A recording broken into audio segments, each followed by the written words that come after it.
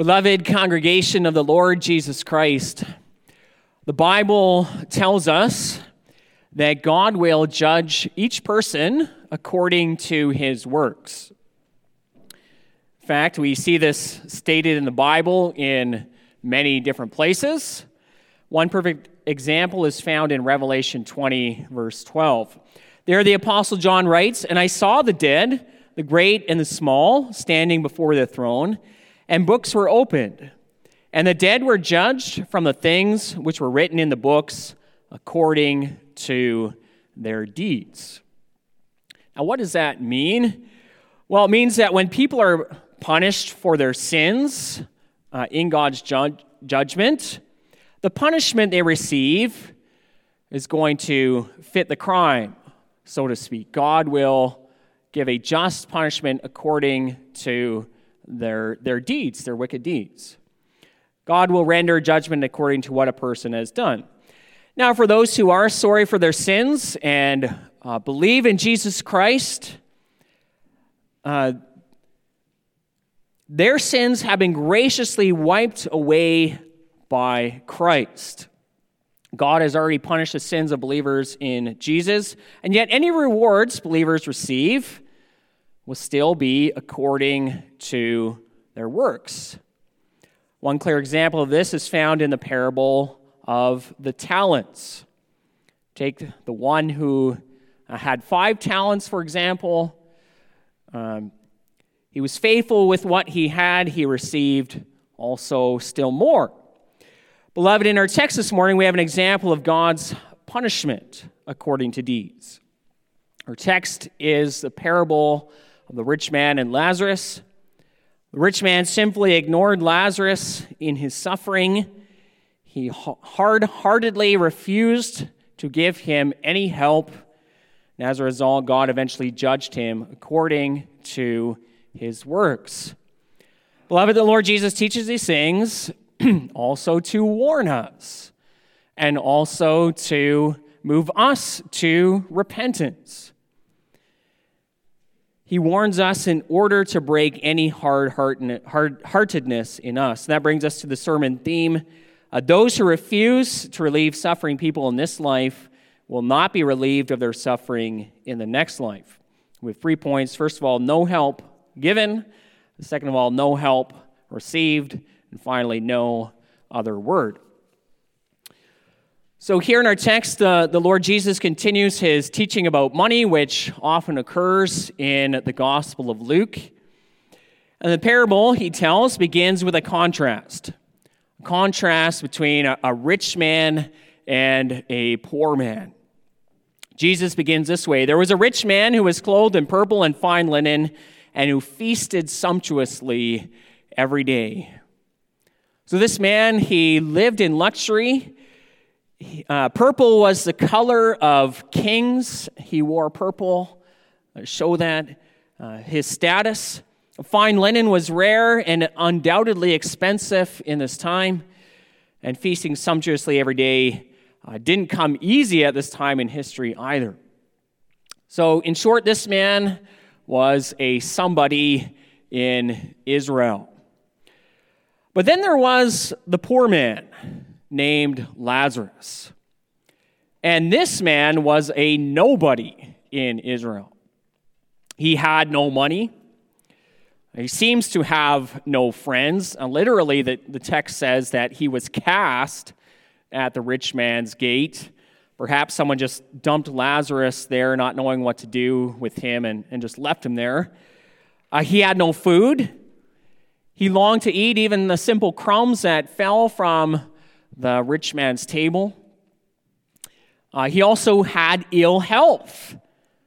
His body was covered in open sores. And he also had little dignity. The only ones that show him any attention are the dogs. And they only show him attention to lick his sores. And keep in mind that these weren't someone's family-friendly pets. Don't imagine some labradoodles coming up to comfort this man. No, dogs were unclean animals in Israel. In today's terms, we could imagine maybe an animal like a raccoon coming up to him. So this scene was deplorable in Israel. The rich man had every opportunity to help Lazarus. He had the wealth, he had the food, he had the clothing, but he gave him nothing. The rich man even had the location. Lazarus was right there at his gate. He didn't need to go out of his way to help him. In fact, whenever he went out of his home, he would walk past poor Lazarus sitting there. But with zero compassion, the rich man kept all he had for himself. And this was completely at odds with what God wanted him to do. Just think of what God said repeatedly throughout the Old Testament. He wanted his people to remember the poor. Take, for example, Leviticus 25. The Lord taught his people this. If your brother becomes poor and cannot maintain himself with you, you shall support him as though he were a stranger and sojourner, and he shall live with you. Take no interest from him or profit, but fear your God, that your brother may live beside you. So that was from the law of God, the Torah. And there's also the prophets. In Isaiah 58, the Lord proclaimed through Isaiah, "Is such the fast that I choose a day for a person to humble himself? Is not this the fast that I choose to loose the bonds of wickedness? Is it not to share your bread with the hungry and bring the homeless poor into your house? When you see the naked, to cover him, and not to hide yourself from your own flesh? If you pour out yourself for the hungry and satisfy the desire of the afflicted, then shall your light rise in the darkness, and your gloom be as the noonday."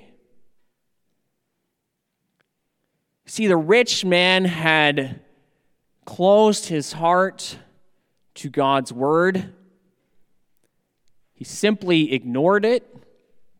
And so here he is closing his heart towards Lazarus, and he ignored him also. See, beloved, we should know, though, that the Lord still has the same desire for his people today, for us. He wants us to care for the poor, the afflicted, the sick, the oppressed. He made that abundantly clear not only in the Old Testament, but also in the New Testament. I could think of one other parable that happens in, or is told in Luke's Gospel, the parable of the Good Samaritan. The priest and the Levite, they saw that man lying there on the side of the road, but they stayed as far away from him as possible, walking on the other side of the road. But the Samaritan went out of his way to help the man, giving up his time and money to provide for his needs. And the Lord Jesus says, go and do likewise as that person, the Samaritan. But here's where we need to ask ourselves, have we taken that teaching to heart? Or have we, like the rich man, closed our own hearts to God's word? And our actions in life will show whether or not we have taken God's teaching seriously in this matter. You know what? When we read this parable, we might be shocked at the rich man's lack of compassion for Lazarus. And it is shocking. He walked by him all the time, did not seem to care at all. But you know what? Perhaps it's easier than we think to get into this mode of living. You know, the rich man created a separation between himself and Lazarus. Lazarus sat out at his gate on the outside. The rich man could even bring Lazarus inside the gate to keep the dogs away.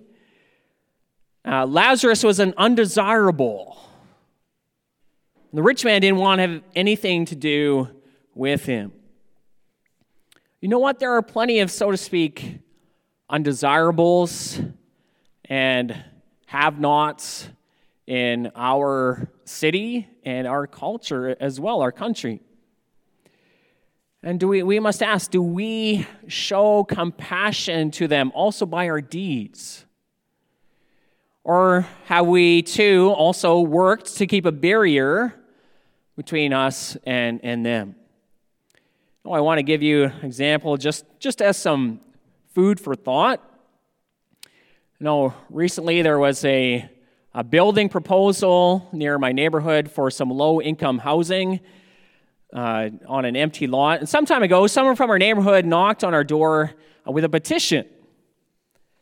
The petition was to prevent the low-income housing from being built in that location. Now, perhaps the people making the petition, maybe they had good intentions. I don't know all the reasonings for that petition. Maybe they were just scared crime rates would go up in our neighborhood or something like that. But it's worth thinking about. Was the petition just a desire to keep the rich separated from the poor, the haves from the have-nots, the desirables from the undesirables? And how might we do this in other ways? Do we show true compassion to the suffering, the homeless, the poor? And yes, it's true we aren't able to show, we're not able to help every single suffering person on this planet. But where is your heart? Is it full of compassion to the afflicted and the oppressed?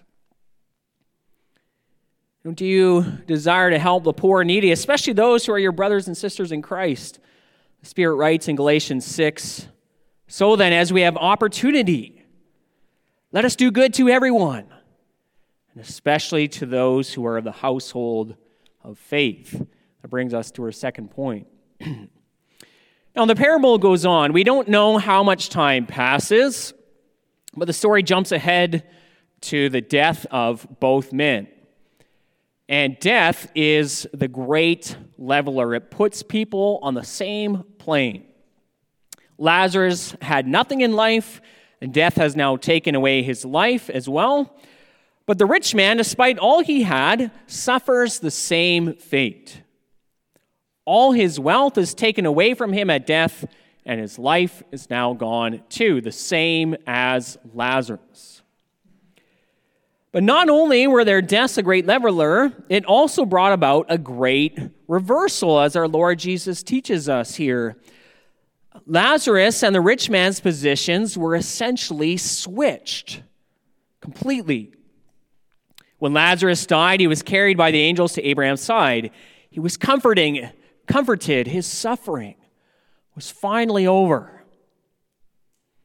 But look at what happens to the rich man. Though he received a proper burial, he ended up in Hades. He barely suffered in his lifetime, but now his suffering was immense. He had so many comforts in his life, but now all he has are torments. And now a barrier lay between the rich man and Lazarus, much like there was a barrier between them in their lifetime on earth. Lazarus was separated by sort of a chasm from the rich man's food and wealth, sitting outside his gate. And now a chasm separates them again. This time, the positions are switched. Lazarus has been taken up to Abraham's side. He's joined God's people in the great banquet hall, which includes Abraham, the patriarchs, and all believers. And he too is a child of God by faith. He wasn't saved because he was materially poor or something like that. No, he embodies what we read in James 2. God has, generally speaking, chosen those who are poor in the world to be rich in faith and heirs of the kingdom. That was true of Lazarus. See, Lazarus was no different than anyone else in life, whether rich or poor. He was a sinner in need of a Savior, as are we. And by himself, he could not cross the chasm from his sinful condition to God. And that's true for us as well. We can't cross the chasm that separates sinners from heaven's comforts. For that, we need Christ. And Christ bridges that chasm for us. He takes us to the other side. That's why he came to this earth. And he came and he showed the compassion to the poor that God always wanted from his people. How much time did he not spend with the undesirables of Israel? And by his death and resurrection, he brings us, sinful people, across the chasm of death to heaven's glory. Christ himself said in John 5, "Truly, truly I say to you, whoever hears my word and believes him who sent me has eternal life. He does not come into judgment. He has passed from death to life." Or we could think of 1 Peter 3:18. "Christ also suffered once for sins, the righteous for the unrighteous, that he might bring us to God." So Christ has taken us across the chasm from death to life. He has brought us into God's presence, already now by faith. So Lazarus was a true believer. He trusted in God despite his sufferings. And although this is a parable, it can still serve as an example for us. Lazarus suffered greatly in life, but he persevered to the end in faith. And even his name is significant. Notice that he has a name in this parable, the rich man doesn't. Lazarus means he whom God helps. And it didn't appear that way during his earthly life. It seemed that God didn't help him one bit as he sat there every day and suffered. But now, he's been carried to Abraham's side. And the meaning of his name rings true. God has helped him. He's relieved Lazarus of his suffering, and he will never suffer again. May that be an encouragement to you as well. Trusting God through the suffering of life. In the end, God will comfort and restore those who trust in him. And as we confess other places in Scripture, precious in the sight of the Lord is the death of his saints. But then there's the rich man. He is not taken to Abraham's side. Instead, he goes down into a place of torment. Why does this man end up in hell? Well, the problem wasn't having riches themselves. Just as Lazarus did not go to heaven because he was poor, the rich man doesn't end up in hell simply because he was rich. If that were the case, then Abraham would not have been in heaven. He was very rich. However, there was still a problem with this man's riches. They were enslaving him. He was hard-hearted in his wealth. He greedily kept everything for himself. And he refused to show even 1 ounce of compassion towards poor Lazarus. While he suffered in Hades, he lifted up his eyes and called out to Abraham. He called him Father Abraham. In one sense, yeah, that was true. He was a flesh and blood descendant of Abraham, a child of the covenant. However, none of that mattered now, because he was not a true child of Abraham by faith. And if he was a true child of Abraham by faith, then he would have also shown it by his deeds, by caring for Lazarus.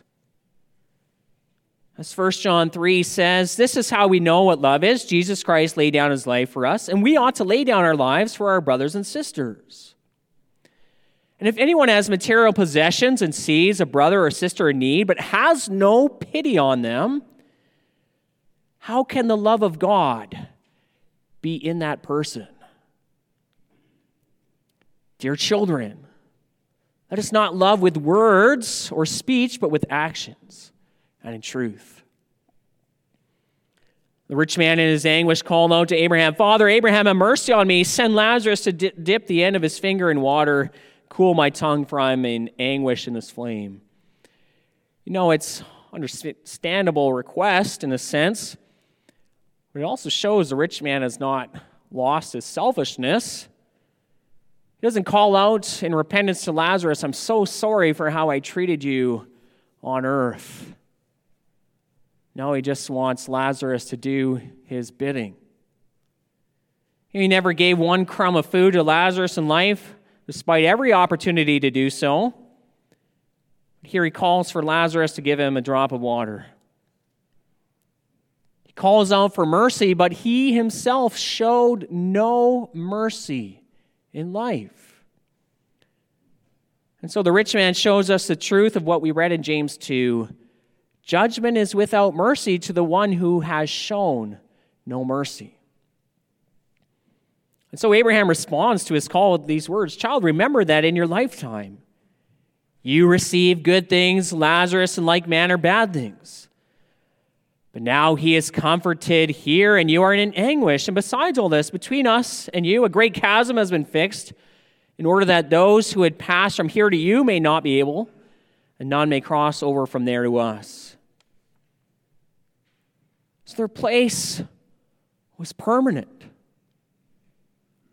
The rich man lay on the bad side of that chasm, and there was no going back. Beloved, the Lord Jesus told this parable to also warn us, to wake us up. You know, this is a parable, but this is really going to happen to people who have the heart of this rich man. And notice that the rich man is not given a name in this text. And if he's given a name, we can easily identify him as, someone else, that person with that name. But since he has no name, he represents anyone who shows this lack of love and compassion. So Christ told this parable to wake us out of our complacency. He wants to pierce our hard-heartedness and not make the same mistake as this rich man. Make sure your forever place is not in hell. And remember James 2, judgment without mercy will be shown to the one who shows no mercy. That brings us to our last point. And after Abraham's response, the rich man makes another request. When he finds out he can't exit his place of anguish, suddenly he becomes very interested in doing some evangelism. Well, if you can't send Lazarus to me, then send him to my father's house to warn my 5 brothers about this place. Abraham simply responds by citing the sufficiency of Scripture, if I can put it that way. What do I mean by that? Basically, they have God's word, and that's good enough. As one commentator put it, the rich man's request wasn't really denied. It was just deemed unnecessary. They don't need Lazarus to warn them. They have the warnings of God's word. They have the law and the prophets. Think of those texts I read earlier from Leviticus and Isaiah. But the rich man objects. Basically, he says, no, Abraham. There's something more convincing than God's word, something better. If someone rises from the dead and warns them, then they will be convicted and they will repent. But Abraham assures them that's not how it works. They don't hear Moses and the prophets. They're not going to be convinced even if someone were to rise from the dead and tell them. Now that's a striking statement from the lips of Jesus. Shows us 2 important truths. First, it shows us the authority and the power of God's word. It's the only word of God that we need. And it's the only one we get. But that's enough. Scripture alone is enough. It shows us the will of God. gives us everything we need to know for life and salvation. Jesus' words also show us the stubbornness of unbelief. The reason why some people don't believe, it's not because of a lack of evidence. Neither is there a problem with the Word of God itself. People don't believe because they don't want to in the end. They harden their hearts against God's Word. And they will choose unbelief despite overwhelming evidence to the things of God. Even if someone rises from the dead to warn them, they will not believe, says Christ. You know what? We see confirmation of this elsewhere in God's Word. Just think of John 11. In that chapter, the Lord Jesus did, in fact, raise someone from the dead. And ironically, his name was Lazarus as well, albeit a different Lazarus than the one here. And when Jesus did that, the Pharisees did something remarkable. They acknowledged that a great sign had been done, but instead of believing in Jesus, they plotted how they might kill Lazarus. Many believed in Jesus because of his work. The Pharisees chose not to. And the same thing happened with Christ himself. Jesus' words here prepare us for his own resurrection from the dead. Christ would die on the cross. He would be buried, but he would be raised to life again. But still some did not believe in him.